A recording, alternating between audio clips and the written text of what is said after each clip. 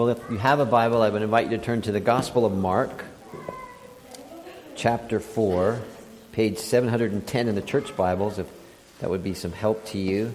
In just a moment or two, we're going to begin reading in verse 26 of chapter 4 of the Gospel of Mark.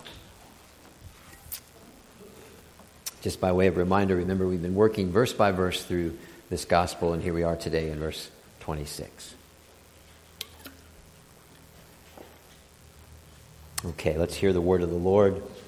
He, and this is Jesus also said, "This is what the kingdom of God is like. A man scatters seed on the ground. Night and day, whether he sleeps or gets up, the seed sprouts and grows, though he does not know how. All by itself, the soil produces grain, first the stalk, then the head, then the full kernel in the head. As soon as the grain is ripe, he puts the sickle to it, because the harvest has come." Again he said, "What shall we say the kingdom of God is like? Or what parable shall we use to describe it? It is like a mustard seed, which is the smallest seed you plant in the ground. Yet when planted, it grows and becomes the largest of all garden plants, with such big branches that the birds of the air can perch in its shade." With many similar parables, Jesus spoke the word to them as much as they could understand.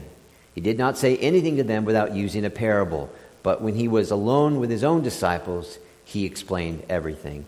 And just by way of my own encouragement, I'm going to read just a short passage from Isaiah 11. This is a prophecy about Jesus. It says, this is verse 3, "He will not judge by what he sees with his eyes, or decide by what he hears with his ears, but with righteousness he will judge the needy. With justice he will give decision for the poor of the earth." Amen. All right, let's bow together and pray. Lord, we are weak and we are frail and are helpless in the storm. Surround us with your angels and hold us in your arms. Our cold and ruthless enemy, his pleasure is our harm. Rise up, O Lord, and he will flee before the sovereign God. Father, we ask you that you would please teach us to trust in the power of your word, which means, Father, that we are dependent on you in our listening and our learning, and I am completely dependent on you in my speaking and in my preaching. Therefore, in this whole occasion, and we really mean it, Father, in this whole occasion, we find ourselves completely dependent on you. So please bring glory to your name. Bring Christ before us all. And please, God, have mercy on us now for Jesus' sake. Amen. If your Bible's open, you'll see verse 26. This is what the kingdom of God is like. Okay, this is the lesson which Jesus is setting plainly before his listeners. This is what the kingdom of God is like. This is the definitive, if you would, talk. In other words, in this way is God's kingdom. And who would know better to explain the kingdom than the king of the kingdom? Which means, as you would suspect, this lesson is important. It's important because he's just told his followers, if your Bible's open, you'll see this in verse 21. He just told them that if they have ears, they need to listen carefully to what he's preaching in order that they would be able to consider carefully what they're hearing, because the principle here is measure for measure. Right? This is the principle that Jesus is laying down. With the measure you listen and apply to his instruction is how it will be measured back to you as you obey his instruction. And as the nature of Jesus is, as you obey, even more will be given. And this idea then of applying what you learn, of reducing the gap between the proclamation of Christ and a person's conformity to Christ as they live in and for the kingdom, is what Jesus has in mind here. As this, right? This is going to reveal in time, albeit a short time for some, or it could be a long, long time for others, as we learn in the parable of the soils. Where does a person's true allegiance lies? Right? With Jesus, honestly, time will tell. Now, this idea of paying attention then to the kingdom of God and to the teaching of Jesus Christ is crucial, because as Jesus tells us this, and you might just want to flip back a page or two to chapter 1, verse 15, because Jesus' initial sermons here, if you would, is this: the time has come, the kingdom of God is near, repent and believe the good news. So immediately out of the gate, Jesus is preaching the kingdom. And so what had happened, what those who were his listeners, what they had thought about the kingdom of God and what it would be like was wrong. And it was being challenged then by what Jesus was preaching, what the kingdom of God was like, which was right. So if a person in that context, if they did not listen carefully, and if they did not understand the kingdom Jesus was proclaiming, then, as you would suspect, they would approach it with either only human lines of thought or what they were always told, and they to define the kingdom then as they wish to define the kingdom.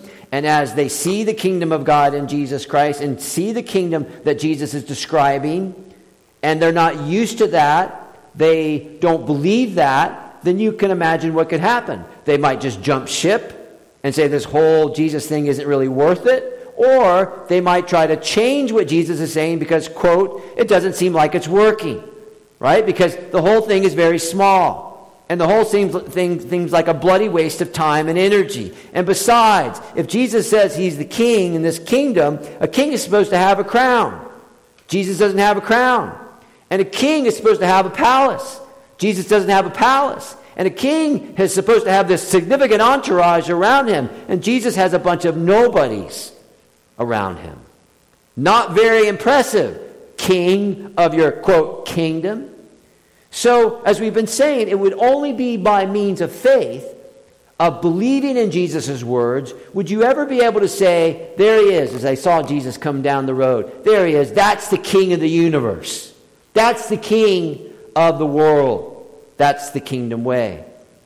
Now, loved ones, I want you to think with me, because we're so used to this. Sometimes we miss the obvious. Weakness, irrelevance, suffering, and the idea that this whole Jesus thing is not going to go anywhere was without a doubt what characterizes earthly ministry. I want you to think with me. Jesus' last public act in his earthly ministry is that he was crucified naked as a common criminal between two thieves, having been deserted by nearly all his disciples, betrayed by one, denied by another. I mean, not very kingly. If it was in our day, some might have said, well, Jesus, you need to go back to leadership class, because that's not how you end well. And so this would have caught so many completely off guard, not only then, but also now. So when you read your Bible and think carefully, it seems that there's no chance at all that this whole kingdom of God thing is ever going to get off the ground. Right? How in the world is Jesus ever going to reign? Because at every turn, the odds are incredibly stacked against him. Well, how so? Well, at least this. Mark doesn't tell us about the birth of Jesus. Still, having thought about his death, let's think about his birth. Jesus is born into this world in poverty. No riches, no servant, no power. In his very early years, he's on the run as a madman king wants little Jesus dead. Somehow he makes it through all that. And he begins his earthly ministry. And the crowds are fickle and they are faithless, right? They like the dinner, they like the show, but they don't like the gospel. So much unbelief, so much opposition sets the ministry paces for him.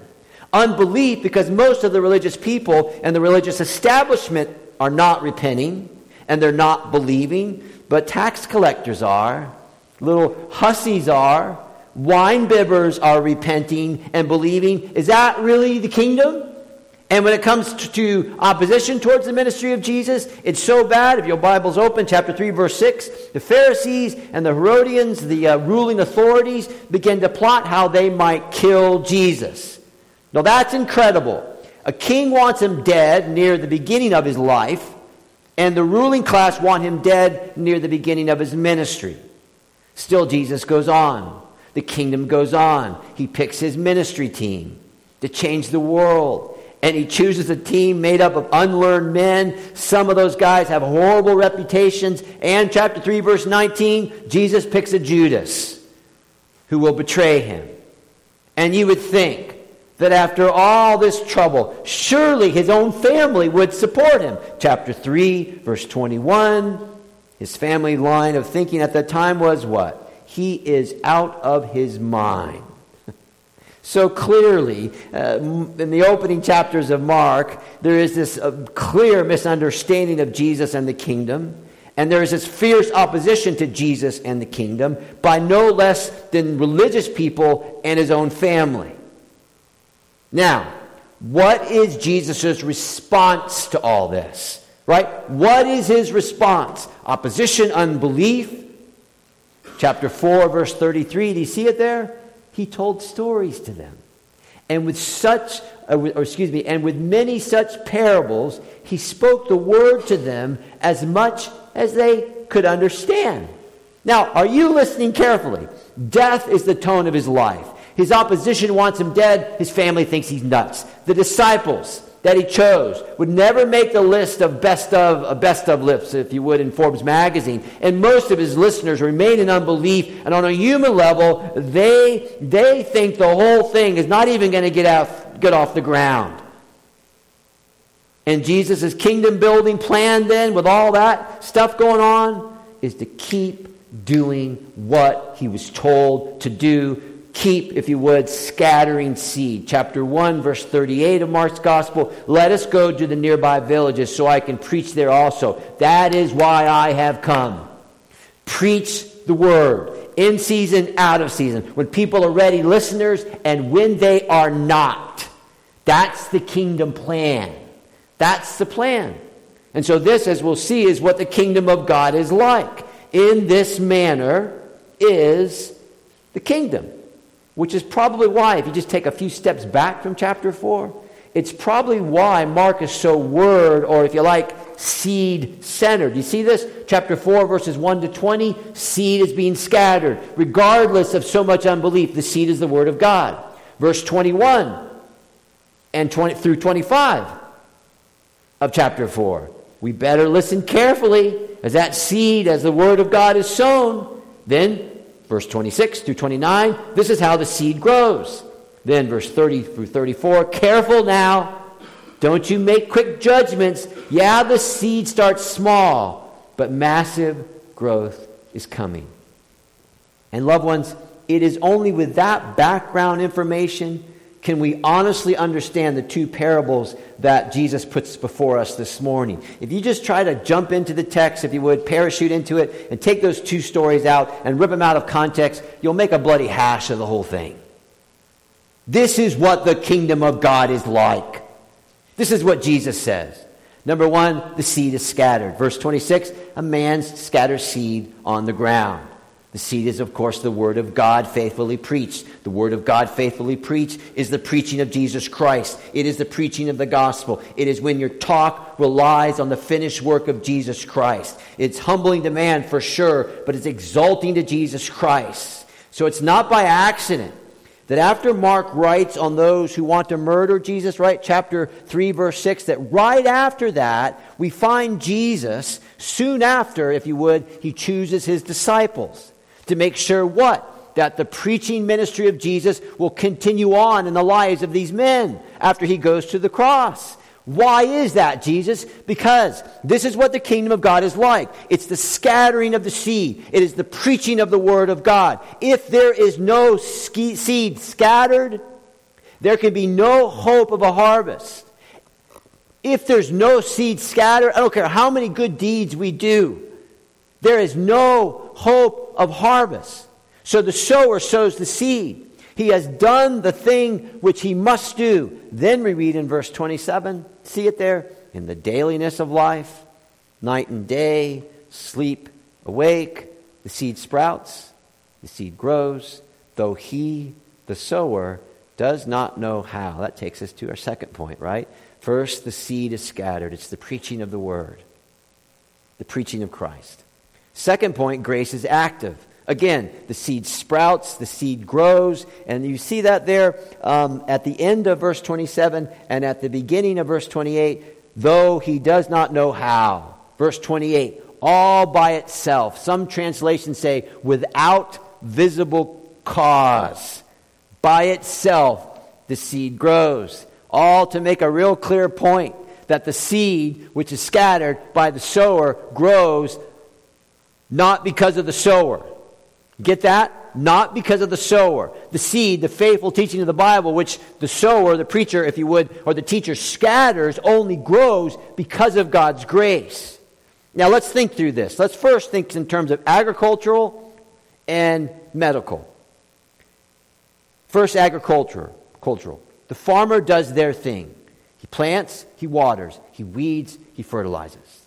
The surgeon does their thing. Cut open, take out, put in, cap over, replace, and then they sew the body back up. Both are relying on God to make either the seed grow or the body to get better in this way. In the case of the farmer, they're relying on the germination process, which is inherent in creation. They didn't create the process, they just rely on the process. In the case of the surgeon, they are relying on the recuperative, healing, and restorative properties of the body, which work of themselves, again, inherent in creation.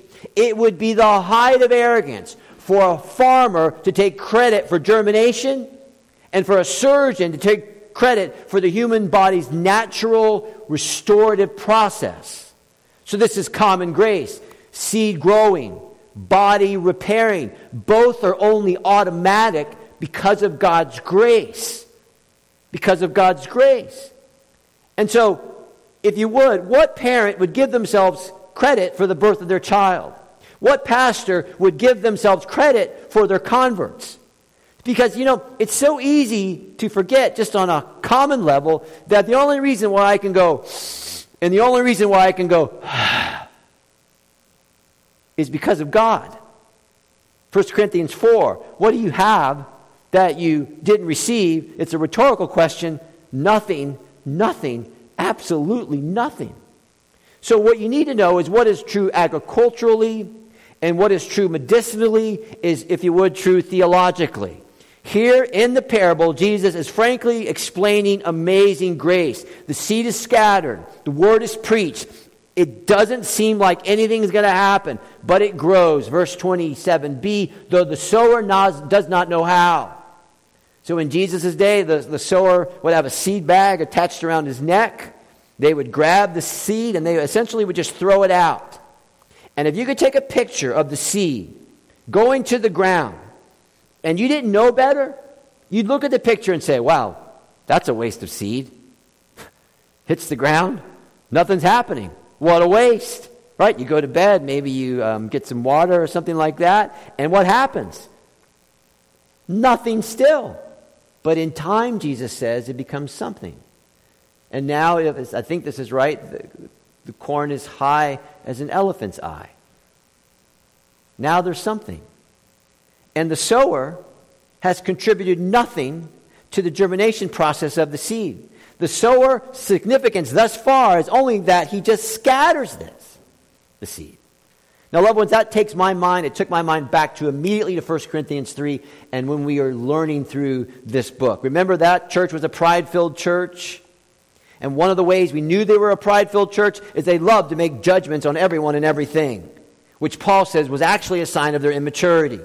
And so the Paul, who was sent by Jesus Christ to the church, he makes this carefully constructed argument of how that they're constantly making judgments on everyone and everything, which caused division, because what was happening is individual preference and not Jesus' truth was serving as the basis of how they decided things. And Paul says, oh my gosh, guys, you're so worldly and you're so childish. It's actually stunting your Christian growth. So one group said we love Apollos, one group said we love Paul. Paul's like, listen carefully. 1 Corinthians chapter 3, verse 5. We are only servants, doulos. We're lower level galley slaves. Verse 6, I planted the seed. Apollos watered it. But, as we said last week, only God makes it grow. So neither the waterer or the planter is anything, but only God who makes things grow. So Paul says, guys, don't think you're so wise that you can judge everything with only your eyes. Verse 18 of chapter 3 of 1 Corinthians, the standard of this world. That's what it is. What did Eve in the garden? She looked with her eyes at the fruit, and it was pleasing to the eye. What does 1 John say is loving this world? Lusting with what we see. And therefore Paul goes on and says, don't judge anything before its appointed time. Okay, Paul, when is that? 1 Corinthians chapter 4, verse 5. Wait until the Lord comes. He'll bring everything to light. Now, I think we know that by nature we love to judge everything. By nature, we think that we can actually make the grass grow. We're just going to get this right, we're going to get this right, and do this way, and we're going to make the grass grow. And you know what? I don't like to brag, but I think I can actually see the grass grow. I'm just going to look at it, and I can see the grass grow. First service, I said, I'm pretty sure my kids would say that. The little liars. Right? You can't see the grass grow. I mean, if you can put a camera to it, I get that, but you can't observe what is happening, is the point here, with your naked eye. We can't see grass growing with the naked eye. Verse 27, you know not how it grows. Verse 28, all by itself. So what this parable does, in part, it just stops the chest pounding. And it stops the judging. And it stops us thinking, we did X and we did Y and we did Z. Hoo-hoo! Here it comes. Jesus, this is what the kingdom of God is like. This is how Christ comes to reign in a person's heart. How he comes to forgive people and cleanse people and renew and change people. The seed is scattered. In the beginnings of faith, it may then appear to everyone on the outside that there's nothing happening to that person, to that group. Indeed, the germination process may seem like it's going to take forever for growth to reveal itself. But, verse 28 again, all by itself, without visible cause, the soil produces grain. And though it comes in stages, right, that's the second part there, verse 28. Yeah, it might come in stages. It does come in stages, but it does come. So we dare not despise small beginnings. Patience is called for here. We dare not trust in our methods, because if it's our methods, then we can boast. If there's grace, then we only boast in the Lord. We just scatter the seed, for God is the only one who makes things grow. You remember Jesus was talking to Nicodemus in John chapter 3, and he was saying this kind of stuff about being born again, and Jesus says to Nicodemus, you should know this. You're Israel's teacher, you should know this. And then he says, explaining salvation, the wind blows wherever it pleases. You hear its sound, but you cannot tell where it comes from or where it is going. So it is with everyone born of the Spirit. I'm not sure if you know how Charles Spurgeon became a Christian. Charles Spurgeon was called the Prince of the Preachers. He lived in the 19th century. He's if you can say, he's one of the best, and yeah, he's, one of the best. He preached to thousands of people in Metropolitan Tabernacle. I think he started preaching ministry somewhere around 18, 19 years old. And I just want to read to you how he came to Christ. One Sunday morning, God sent a snowstorm.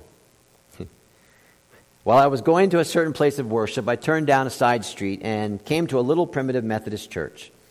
In that chapel, there may have been a dozen or 15 people. I had heard of the primitive Methodists, how they sang so loudly that they made people's headaches, but it didn't matter to me. The minister did not come in that morning. He was snowed up, I suppose. At last, a very thin-looking man, a shoemaker, a tailor, or something of that sort, went up to the pulpit to preach. Now, it is well that preachers be instructed, but this man was really stupid. He was obliged to stick to his text for the simple reason that he had little else to say. The text was, "Look unto me, and ye be saved, all the ends of the earth," Isaiah 45 and 22. He did not even pronounce the words rightly, but that did not matter. There was, I thought, a glimmer of hope for me in that text. The preacher began like this, and I'm just going to have to read it the way he wrote it. This is a very simple text indeed. It says, look. Now look and don't take a deal of pain. It ain't lifting your foot or your finger. It's just look. Well, a man needn't go to college to learn to look. You may be the biggest fool, and yet you can look. A man need not be worth 1,000 a year to look. Anyone can look. Even a child can look. But then the text says, look unto me. Ah, he said in broad Essex. Many are ye or look unto yourselves. But it's no use looking there. You'll never find any comfort in yourselves. No, but Jesus Christ says, look unto me. Look to Christ, the text says. Look unto me. Then the good man followed up his text in this way. Look unto me. I am a sweating great drops of blood. Look unto me. I am a hanging on the cross. Look unto me. I am a dead and buried. Look unto me. I am a rising again. Look unto me. I am ascended to heaven. Look unto me. I'm sitting at the Father's right hand. Oh, poor sinner. Look unto me. Look unto me. When he had managed to spin out about 10 minutes or so, he was at the end of his tether. Then he looked at me under the gallery. And I dare say, with so few present, he knew me to be a stranger. Just fixing his eyes on me as if he knew all my heart, he said, "Young man, you look very miserable." Well, I did, but I had not been accustomed to have remarks made from the pulpit on my personal appearance before. However, it was a good blow, struck right home. He continued, "And you will always be miserable, miserable in life and miserable in death if you don't obey my text. But if you obey now, this moment you'll be saved." Then lifting up his hands, he shouted, as only a primitive Methodist could do, "Young man, look to Jesus Christ. Look, look, look. You have nothing to do but look and live." I saw at once the way of salvation. I know not what else he said. I did not take much notice of it. I was so possessed with that one thought. I've been waiting to do 50 things, but when I heard that word "look," with that, what a charming word it seemed to me. There and then the cloud was gone, the darkness had rolled away, and that moment I saw the sun. And I could have risen that instant and sung with the most enthusiastic of them of the precious blood of Christ and the simple faith which looks alone to him. Oh, that somebody had told me this before. Trust Christ and you will be saved. Now, thank you for your patience in me reading that, but this is why I wanted you to hear that. You know, ironic, isn't it? One of the best preachers, if you can say that, this world will ever know, converted in some back alley church with a handful of people present and a lay minister, right? Not the real guy, the lay minister scattering the seed. Scattering the seed. And when our work is done, you see that verse 29? When we are ripe and ready, the harvester comes. And he says to us, it's time to go home. And we go home. We go home only by his grace. Number one, the seed is scattered. Number two, grace is active. Finally, we have this very familiar parable. Last point, small is eventually large. Now remember our heading. This is what the kingdom of God is like. So this parable, which begins in verse 30, is a parable of contrast, right? The contrast is how the kingdom is initially small, and then what it will become ultimately large. So again, when the kingdom comes at first, it's no consequence, but ultimately the impressive nature of the kingdom is fully revealed. So you can see this in verse 31, from the smallest of seeds to the largest of shrubs. And in this parable, the emphasis is not on the process of how it gets there, as in the previous parable, but on the dramatic change which is brought only by the power of God. This is the principle.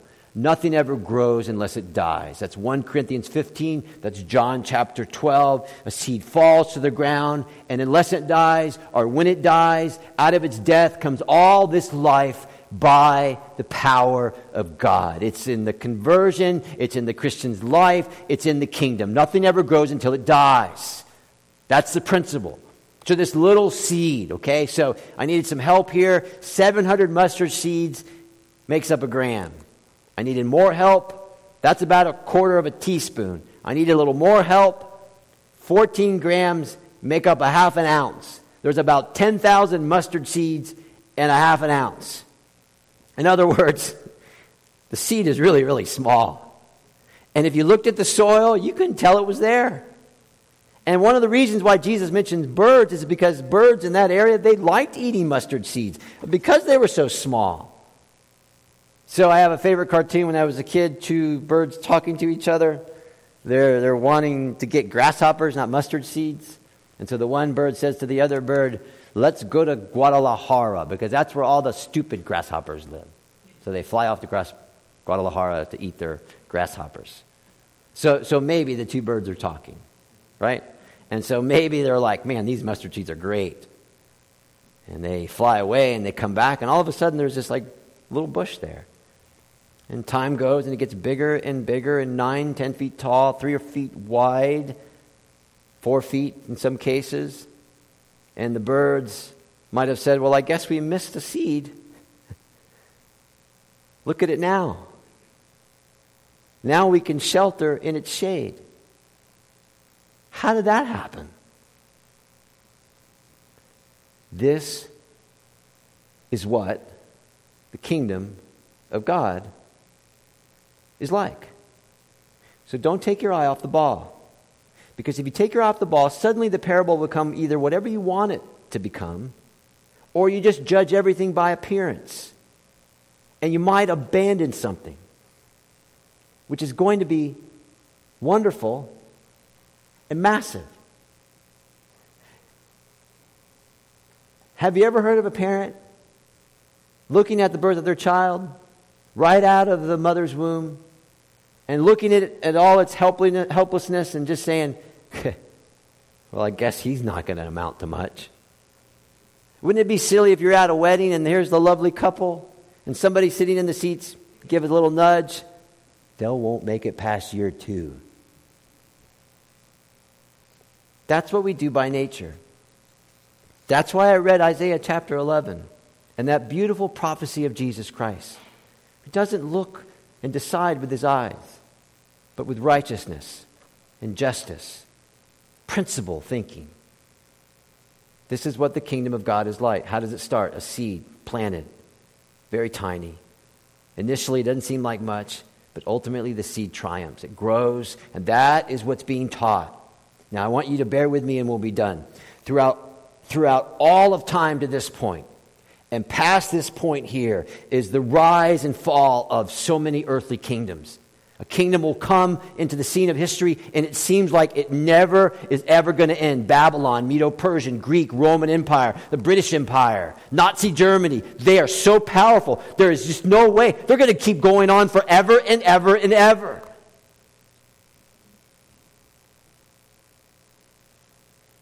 And so what happens is people get brave. And they say, this whole Christianity thing, maybe it's not really anything. Thomas Paine, Huxley, Voltaire, these men who predicted the end of Christianity, or worse, they say it's a whole lot more than just Christianity. And by the way, we're much smarter now, and we see things better than they saw things back then, and we just know better. We are way past all this Jesus stuff and the Creator God who is sovereignly ruling over the affairs of men and Savior of the world. What do I need saving from? My sins? I mean, have you seen me? I'm not like ISIS. I'm not like those people over there. And out of all that mess that's there, what's happening? Out of very small beginnings, the seed scattered in northern India. The seed is scattered in Uzbekistan. The seed is scattered in Itasca County. Out of these very small beginnings, in all kinds of places all over the world, the seed is just not going away. And the very people who said you can get rid of Christianity has either been crushed by the judgment of God, or they have come to find refuge in the very kingdom they oppose. Saul of Tarsus is the best example, right? He was ready to bring Christianity down to its knees. And now he finds shelter in the very kingdom he opposed. So you say, okay, what possible relevance would this be to the first readers of Mark's gospel? This is what you need to know. The readers of Mark's gospel were living under the oppression of Rome. They were not a rural congregation in Cohasset. They were not enjoying the freedoms that we have at this point in our history. No, they were living in an age and stage when it seemed like the forces of the world were marching against them and they were winning, and Christianity wasn't even going to make it out of the 2nd century. So where do we find them worshiping on the Lord's Day? Where they're in their little catacombs, burial chambers. And what are they doing in there? Well, they're scattering the seed. They're scattering the seed. And so from a human's perspective, the kingdom of God looks like it's on its last leg. And then they might have said, you know what, let's read Mark's letter. And they huddle around the Bible, if you would, with a little bit of light. Hey, everybody, look, it's going to be okay. This is what the kingdom of God is like. It starts out tiny. It's insignificant. The whole thing seems like nothing's going to happen. But actually, in all that, God is going to accomplish his purposes. And what an encouragement that might have been to them, and it should be to us. And think about this. Think about our Christian brothers in Afghanistan and sisters. I read this week, that one of the ways they're able to identify themselves as Christian in public places in a safe way is by either the way they hold hands or the way they shake hands. And so I could just imagine them walking down the street, holding hands or shaking hands, telling each other, without saying a word, the kingdom has come. God's going to accomplish his purposes. So let's rejoice in that truth. It's funny, isn't it? If you came into here in the context of, I'm just going to make this all personal, probably be disappointed. Didn't tell you what to do, didn't tell you how to get better, didn't say, try this, do that, do this. This is about the kingdom. This is communal. This is about our brothers and sisters in other places, and this is about the people here now. What do we do?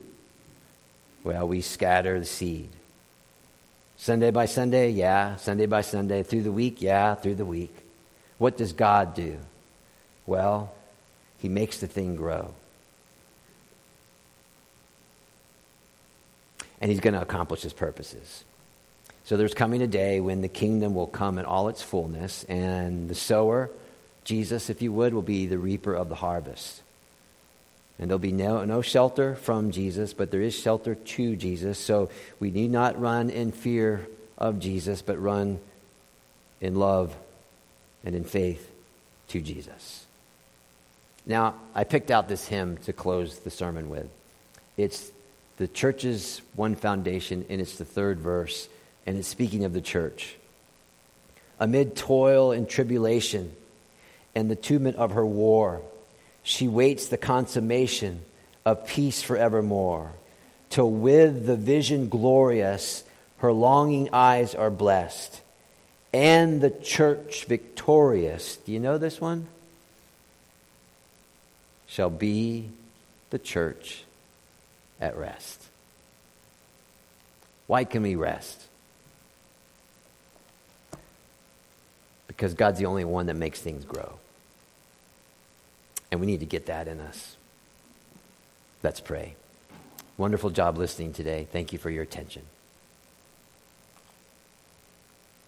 Well, Father, we thank you for the privilege of being able to sing your praise this morning. And we thank you for the truth that we sang and the things that we prayed and the certainty of a perfect answer. And we certainly thank you for the word being preached. What a comforting word, especially if you're thick in the battle and you care about the seed and you care about the soil. And so we take great comfort in this certainty that, yeah, we got to get the seed out, but you're the only one that can make things grow. So we would not trust in our methods. We would trust in our Savior. And we would know, God, that you can do exceedingly and abundantly above all that we ask or even think. And so we pray to that end now, God, with great assurance. And it's a beautiful day out there. So I pray that those of us who have time to enjoy it would be given that grace, peace and rest in the evening hour, and great joy as we wake up on a Monday morning ready to do battle and all the different places you put us. Thank you, God, for your deep, deep love. Thank you for the seed. Thank you for amazing grace. In Christ's name we pray these things. Amen.